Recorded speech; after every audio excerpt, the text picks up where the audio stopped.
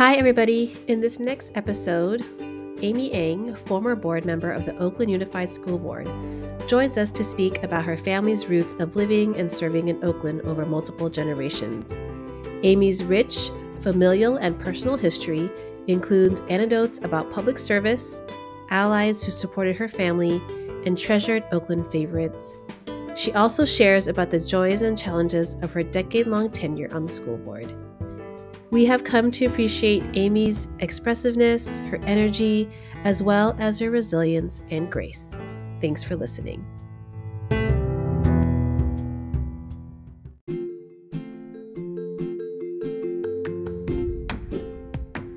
You are listening to the Oakland Asian Mom Podcast.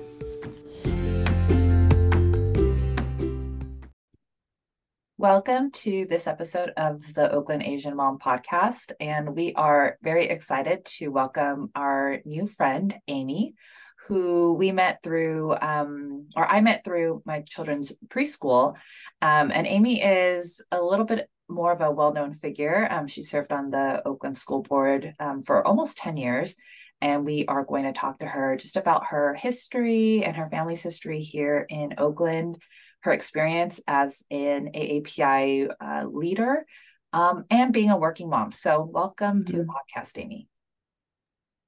Thank you. Thank you for having me.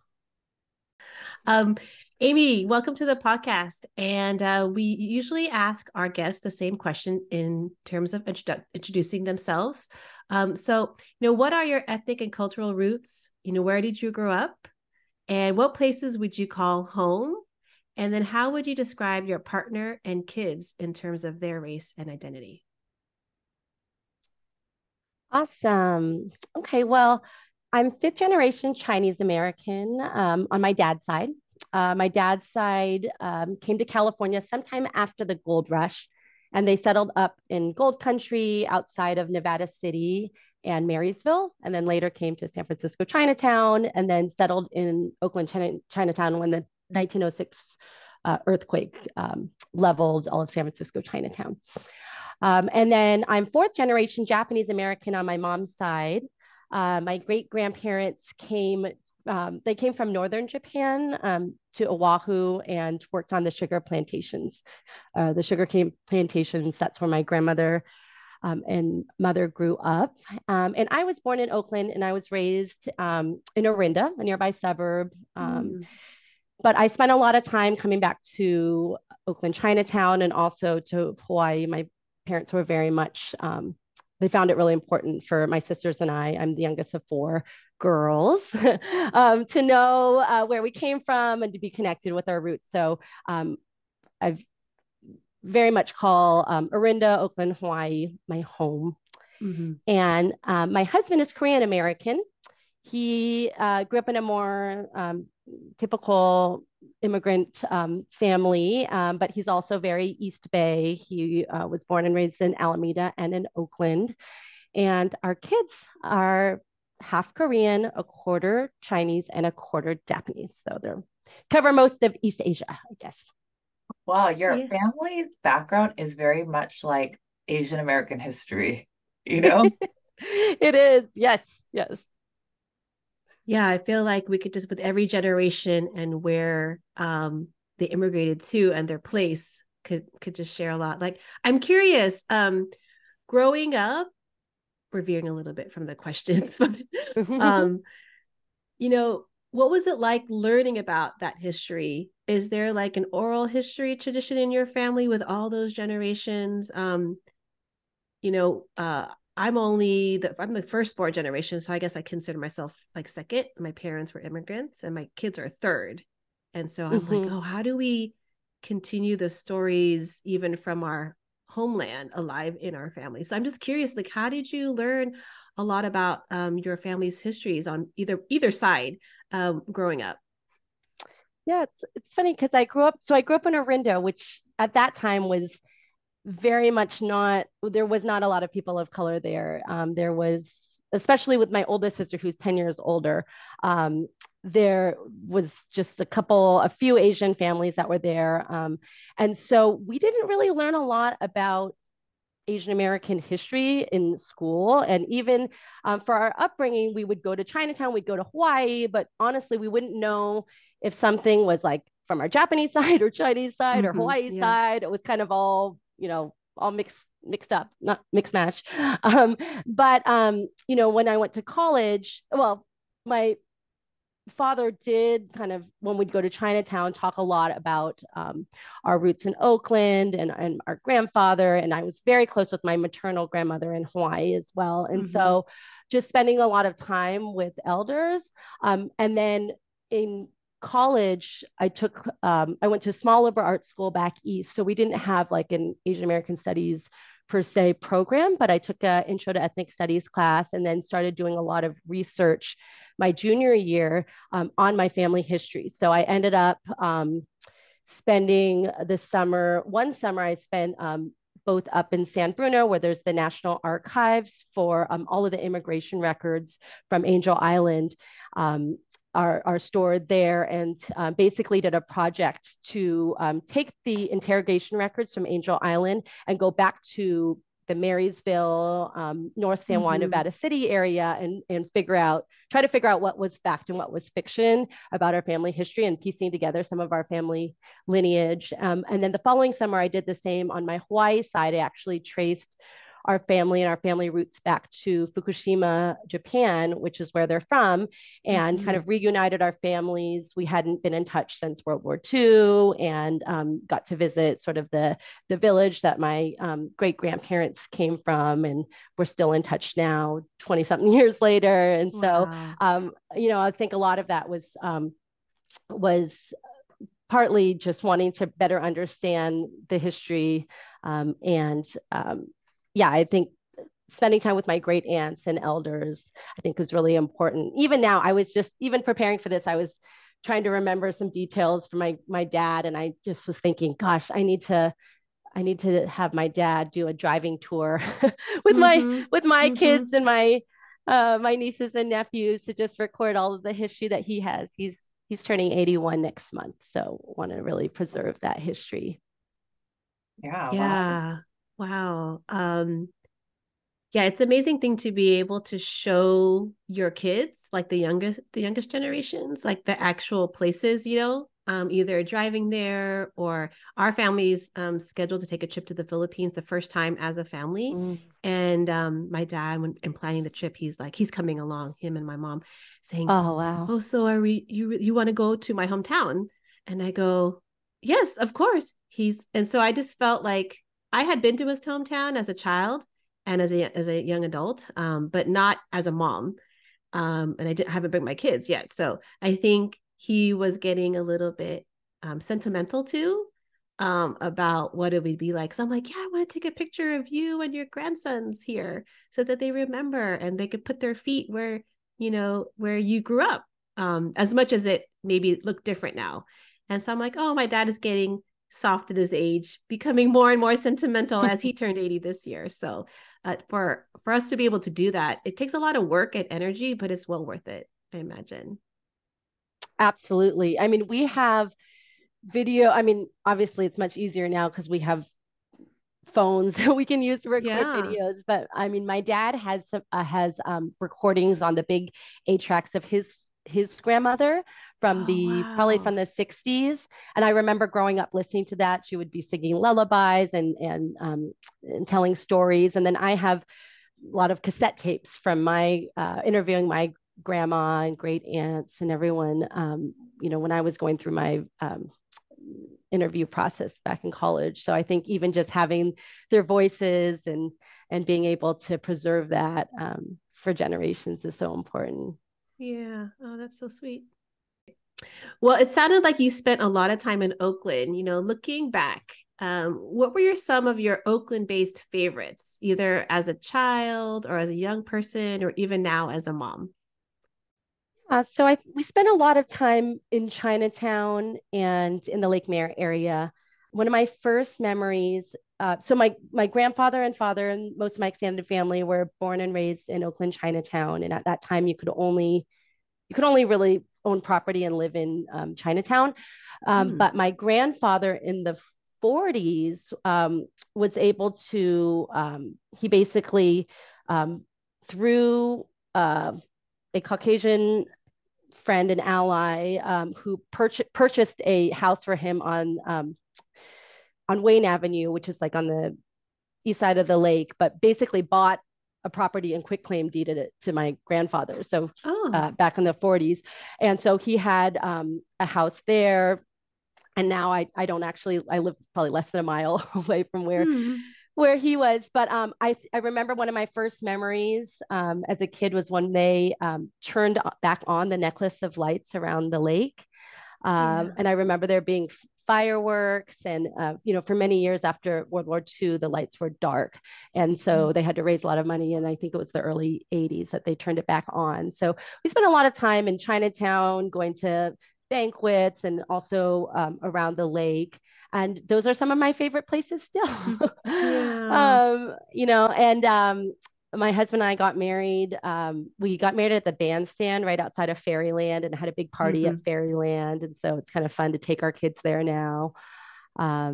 So yeah, those are some of my favorite places. And of course, and then in between, and it was fun to kind of check out some of the new bars and night spots and everything that were emerging, in the 2009 2010, 11 era. And that's actually where I met my husband, was at Muan at over probably back in 2011 or something. And so it was kind of watching Oakland have it become its own sort of culinary and night scene was also pretty fun as well. But yes, I remember the vegan mac and cheese there.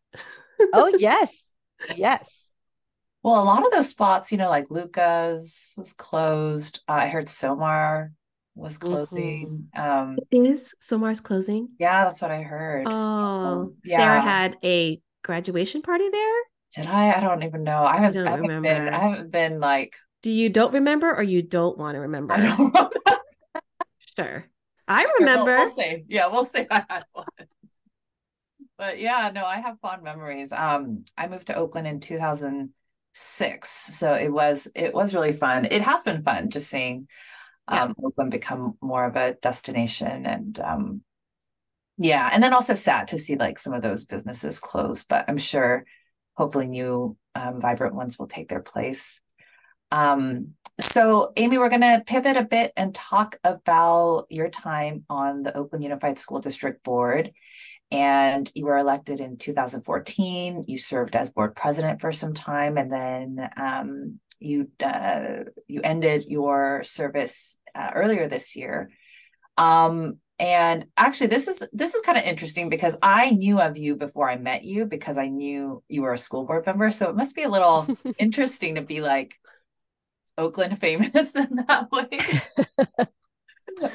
But I'm curious, what drew you to, seek out a term on the school board, become an elected official. And I'm also curious about like, who were your role models along the way as well? Because of my family, I always was really interested in public service and giving back, and particularly serving publicly at a local level. So my grandfather, Raymond Ng, was the first elected Asian city councilman in Oakland. He actually ran 3 times starting in the 50s and lost before winning in 1967. So over a course of 14 years. And in 1967 was elected to serve on the city council, ended up serving for 4 terms, so 16 years. And so he retired in 1983 when I was very little. And he had actually, his last term, he had throat cancer. So he had his voice box, his larynx taken out. Wow. So his last term, he actually served, he could speak kind of with some devices, but for the most part, he, it was difficult.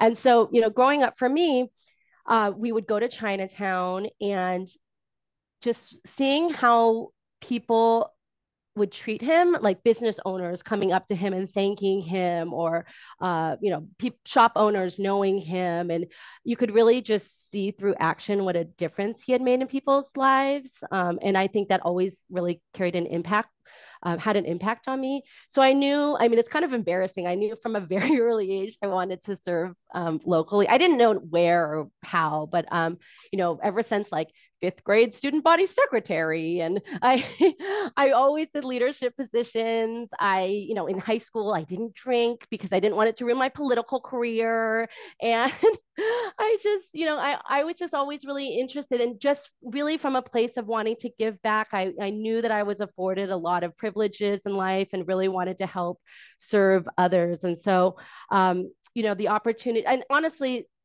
I growing up, that was really ingrained in me. And then I went to college and had a hippie life. I just kind of like was doing my own thing for a little bit. And then I had just been back. I'd been in Oakland about 5 years, and was ready to like, okay, let me think of what the path to want to serve would be. And in my head, it was like, okay, my grandfather ran and lost over a 14-year period. So like, oh, if I want to serve in like 15 years, I should like start putting my name out there and like running and losing. And so because the District 2 City Councilman Pat Kernahan had announced she was retiring. And so there was a brief stint that I was like, oh, maybe I'll run for office and just lose a bunch of times, and then I'll get my name out there for 15 years. And there was some like very savvy electeds at that time that sat me down and was frank around like, this is a very different time. There's training programs, there's other things that you can do to prepare yourself. And so anyhow, fast forward, one of the first people I met with was David Kakashiba, who was then the school board president. And he just blew me away with his humility, both his humility and his ability to, I mean, he didn't know me at all. And he spent 2.5 hours with me, this random, eager, ambitious person who had this crazy idea of running for city council. And I decided that through the process, I decided that it was not my time to run for city council. But several months later, David actually called me up and was like, I am thinking about not running for school board again. Would you consider running for my position?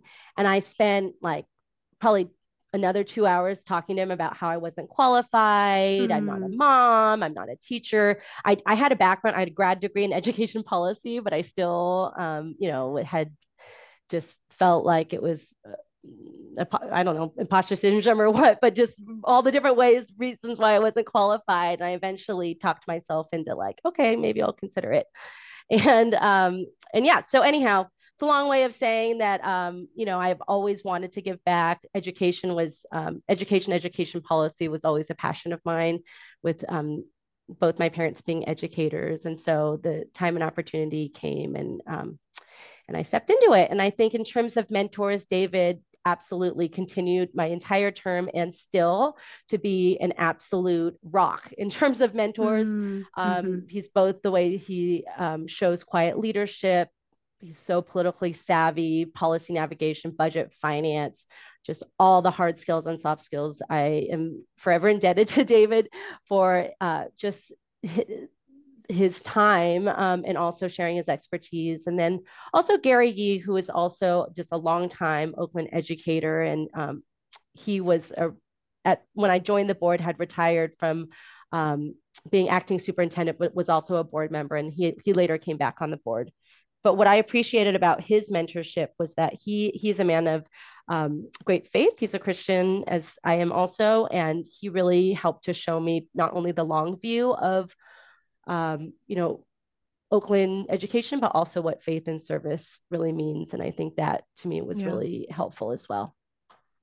I was giggling a bit at when you were describing your younger self, because I felt like you were describing me as a young person too, like student government, wanting to act like I don't know if you knew this, Cheryl, but when I was younger, wanted to run for public office, and now like I'm not. Oh, I remember that. I remember you saying, "Hey, Cheryl, I'm going to be interviewing to be a UC regent." Do you remember that? I go, That's "Damn, right. girl, all right." I said, you go. And you were in law school at that time. And she's like, can you help interview me to practice? I said, okay. I remember you went in my living room. We were both single at that time, not moms. It's And I'm like, okay, let's just hilarious. practice.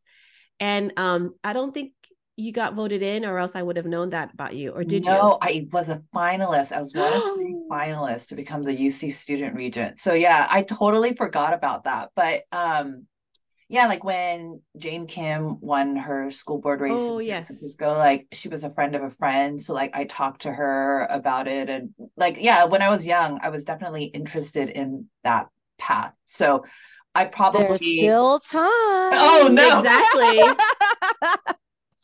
I know We too much, need good Amy. I know people too much. in office. I know there was an opening District 5. We're having election like in like a We couple of weeks, do. but No, Yes, it's too yeah, late. I know. I think that was more of my idealistic self, but I think politics is probably not the path for me. But so during your time on the board, Amy, there were multiple superintendents, budget crises, COVID, a lot of challenging things. Um, Plus, and she had you had little ones, right? Were you Hmm. pregnant during this term, your whole term? Like, I was pregnant. So my kid, I found out I was pregnant literally the day after we settled the after the 6 day teacher strike. oh yes. oh God. So it was the beginning of my second term. I had a hunch, but we were literally at the state building at doing bargaining and negotiation till 4 a.m. every night. Okay. And I had a hunch and I was like, nope, I'm not taking a pregnancy test until we close this deal. And so, yes, so I had, that was with my first. So yeah, my second term had two pregnancies and two babies. So Wow.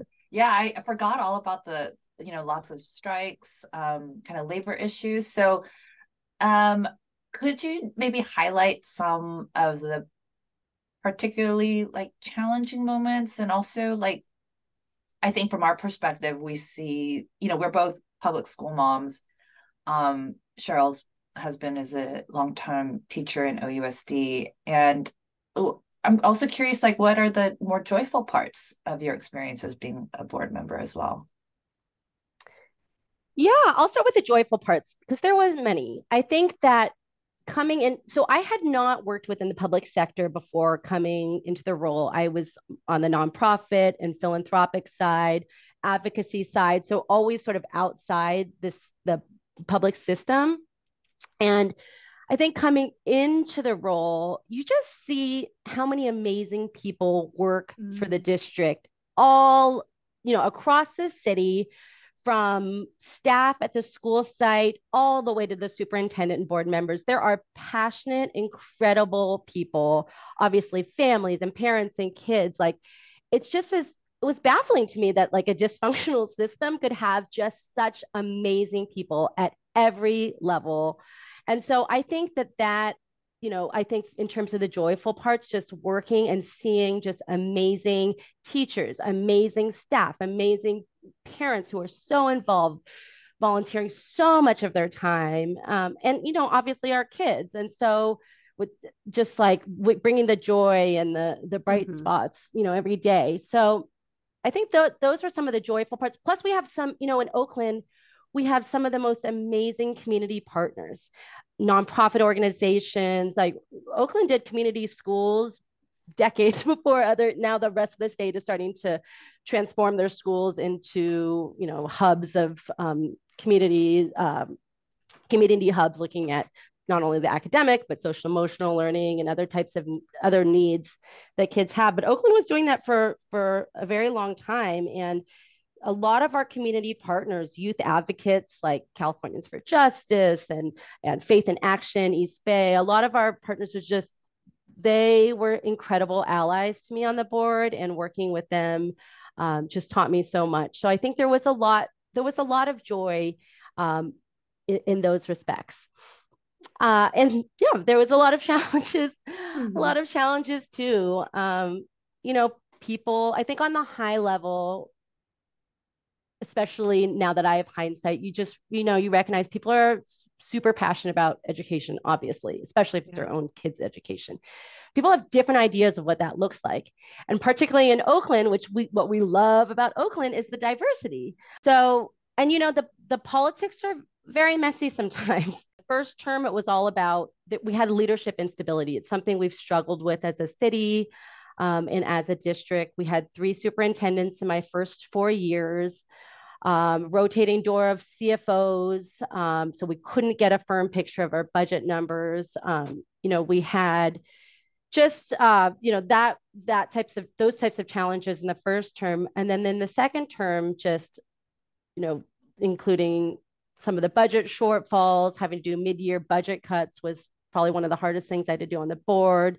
School consolidations and closures, teacher strikes, COVID, et cetera. And I think on a personal level, it was like, we had protests at our house multiple times. I was 38 weeks pregnant and being ushered off the dais right after I announced that I was going on maternity leave because protesters were jumping on the stage. We had 8 months of board meetings that were getting shut down. So we had like a lot of that type of passion, I guess you could say, that really impacts the work and takes a toll on you physically and mentally. But yeah, I think that what I learned was that it's not, folks weren't angry at, I mean, yes, they were angry at me, Amy, but like it's more the system. I mean, it's the system of oppression, the system of like feeling like you are not heard, your voice is not heard, you're being marginalized.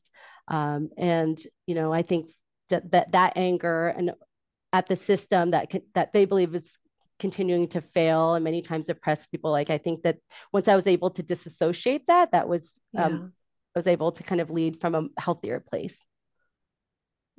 Sort of jumping off from that, what are some ways that being on the board changed you? I think I definitely grew as a person. I was 34, I believe, when I grew on the board. So I spent a good deal of my 30s on the board. And I think I grew as a person. I matured as a leader for sure.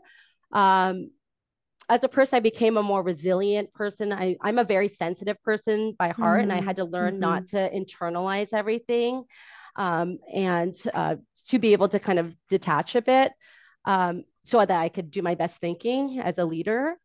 I think in terms of leadership, I had to learn grace under fire, like crisis management, leading through even just, I mean, literally, I remember I was writing the resolution at 4 a.m. to try to end this, compromise language to try to end this strike, and feeling the pressure of 36,000 students not being able to go to school the next day. And like that type of like high pressure situations has really given me, I think, greater perspective as a leader, how to lead during a crisis.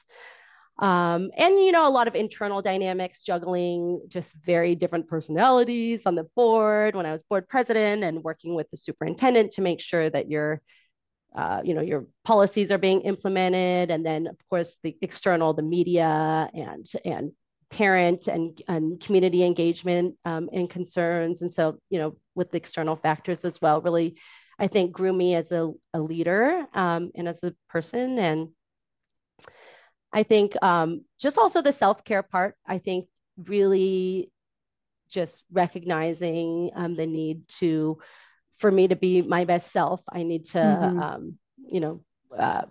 lead from a place of stability. And yeah, I just went through a lot of my own healing journey as well. And I guess lastly, it's like, the issues are hella complex.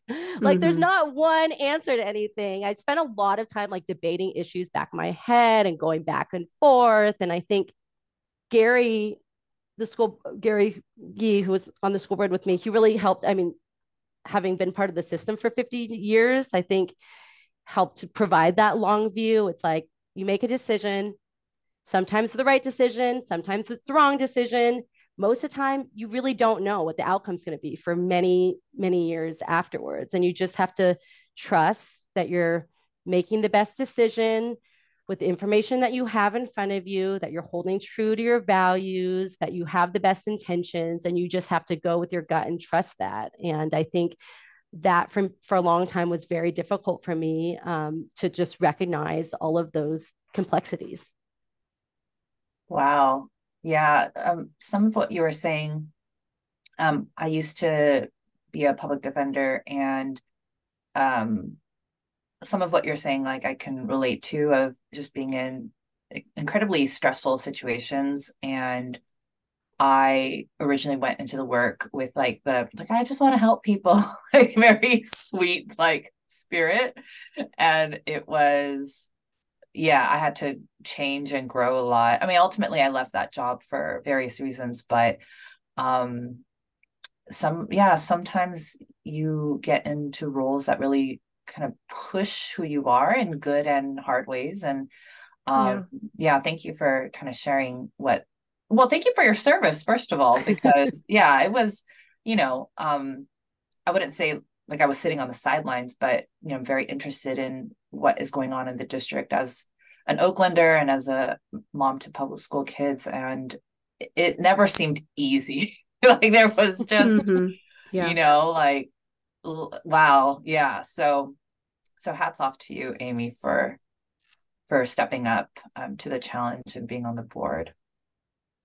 Yeah. I think my oldest is 11, so he started when you were on the board. And I have to say, um we haven't met until recently too, but if we knew each other, I would say, Amy, my kid is doing amazing at his local neighborhood school, and I think sometimes those stories just get lost in all the drama and politics of it all. And my kid goes to a Title I school, probably like 98% free and reduced. We walk, it's like half a mile away from, my house. And both of them are in public school, in the district school. And like they both are like really thriving. And so we really, it's another podcast for another day to talk about what are the joys and challenges of, staying in Oakland, being part of a community that is ridden with a lot of either stigma or a lot of, bad press. But to have, kids like my own that I feel like, they're like, they've bought into the whole, I'm an Oakland kid, I'm an OUSD kid, and they're thriving and learning. Right. So yeah, despite all maybe the instability that does happen, and I'm sure there's so many things have destabilized our communities, there are definitely pockets and gems of stories that amazing teachers, amazing school site administrators, amazing after school programs, that there are going to be kids who really, really thrive and make it, quote unquote, and are successful in the world. So I'm like, okay, so thank you for that part, which sometimes you may not get to hear. I mean, you started out with the joyful moments, but I just wanted to share that just to say thank you on behalf of my kids. I love that. You can't see me, but I'm smiling. I'm smiling. Yeah. And I do believe it's at the school site that really the change and transformation happens. And I think at the system, the 20,000-foot level, I still believe that even more firmly. It's really the school communities, the teachers, school administrators, parents, students at each school that really are, I believe, school change stems from. I'm sorry, am I breaking up? You're a little bit breaking up, but we could fix that probably in the recording. I don't know if it's Okay. maybe the connection, or do you have a microphone that's near your mouth? Yeah, I think it's the connection because it said The connection unstable.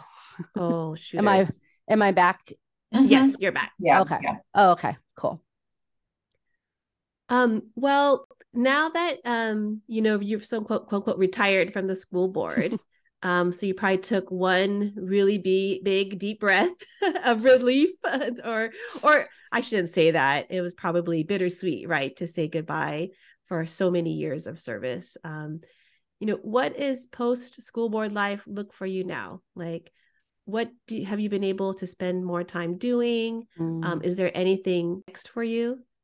I've been enjoying non-meeting life. I feel Yes. like How I many spent hours? so much of my life. When I turned 40, I remember thinking that. I was like, wow, I've spent most of my 30s in board meetings, committee meetings, board meetings, meetings.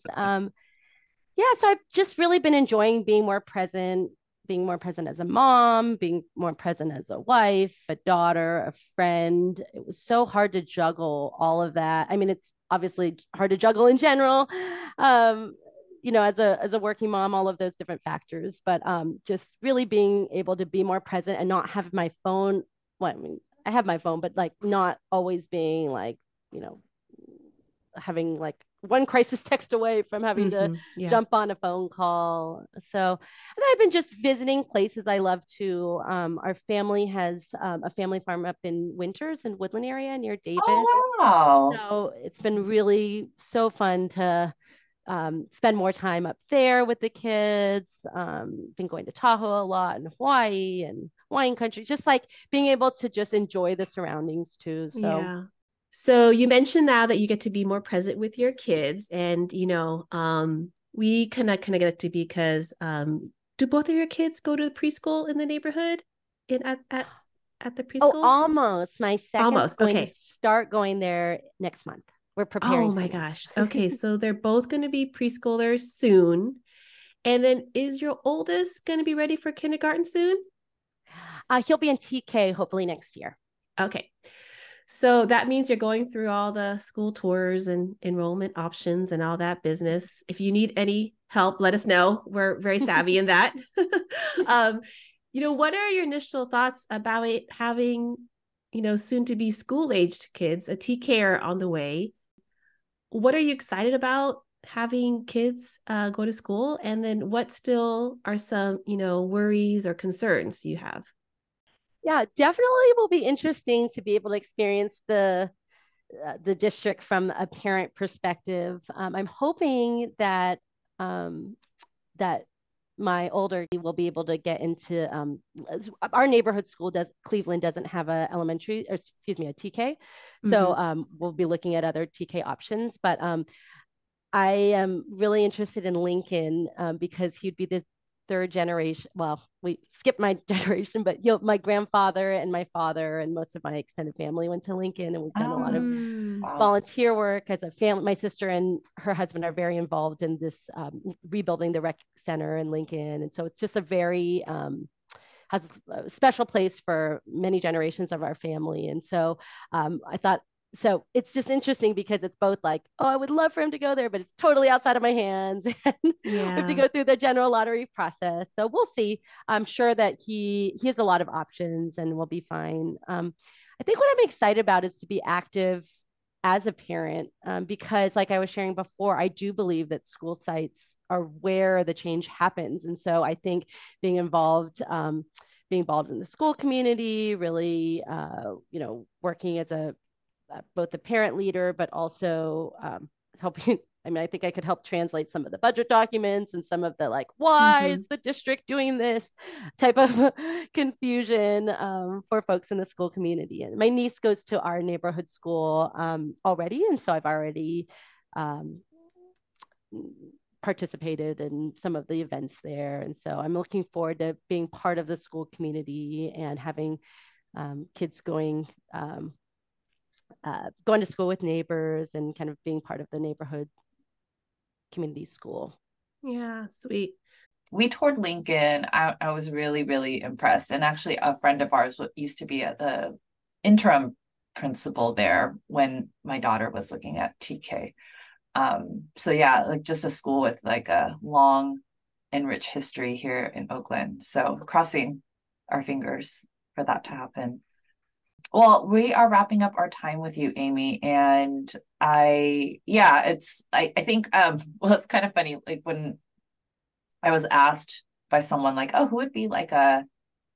like, who would be like a dream guest on your podcast? And I said, well, Jean Quan, because she was our first Asian American woman to be mayor. And now we have a second one. And, you being on school board and Nikki Bass Fortunato being on the city council. It's just like the Asian American women leadership within the city is really strong. And yeah, so I was really excited to have you on. So thank you for making the time. And we like to end our podcast by having our guests choose 2 questions.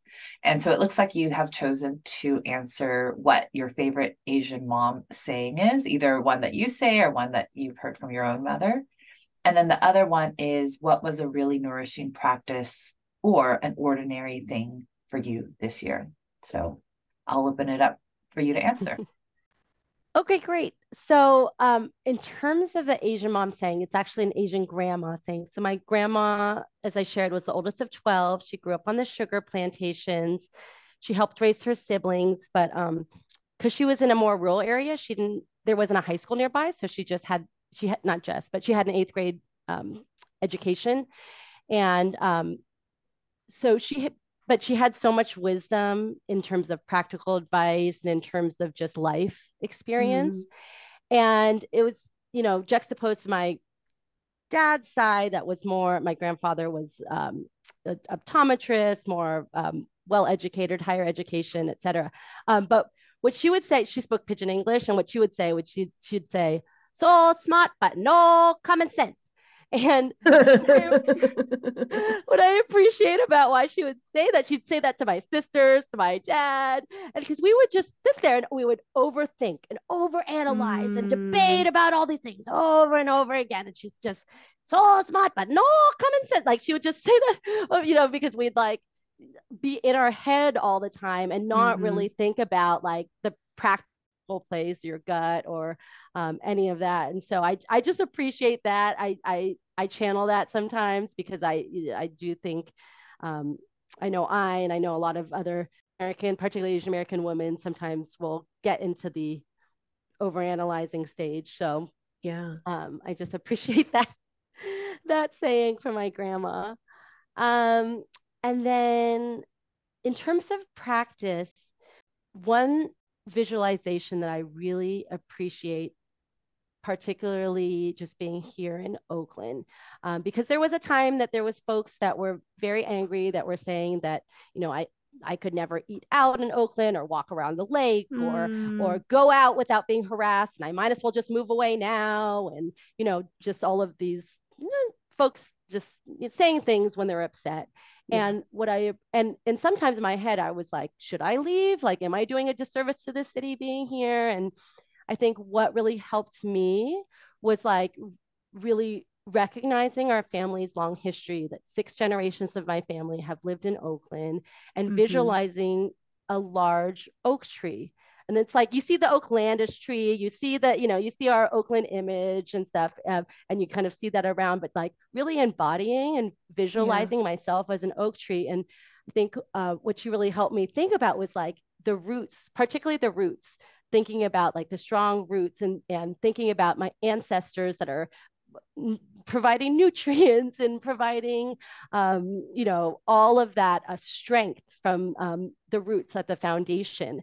And so when I get anxious or stressed, to really be able to kind of channel that big oak tree image to help ground me, remind me why I'm here, help me feel confident, and just know that I can rely on my ancestors, that I'm here for a reason, and I can just, spread my branches and just be here.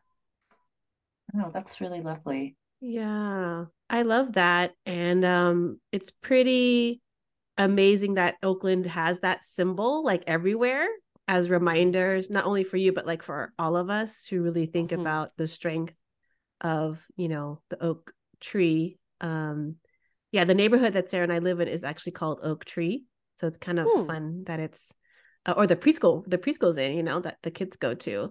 Yeah, this little tract is called Oak Tree. And I think it's a good reminder for all of us because Oakland's, it's been kind of rough these days with, increase of crime and just everything that's going on. It does feel sometimes, hard to feel the rootedness or feel the strength that we do have as people and in our family and here as families who live in Oakland. Absolutely. Yeah, thank you for sharing that. And again, thank you, Amy, for being our guest, and thank you all for listening.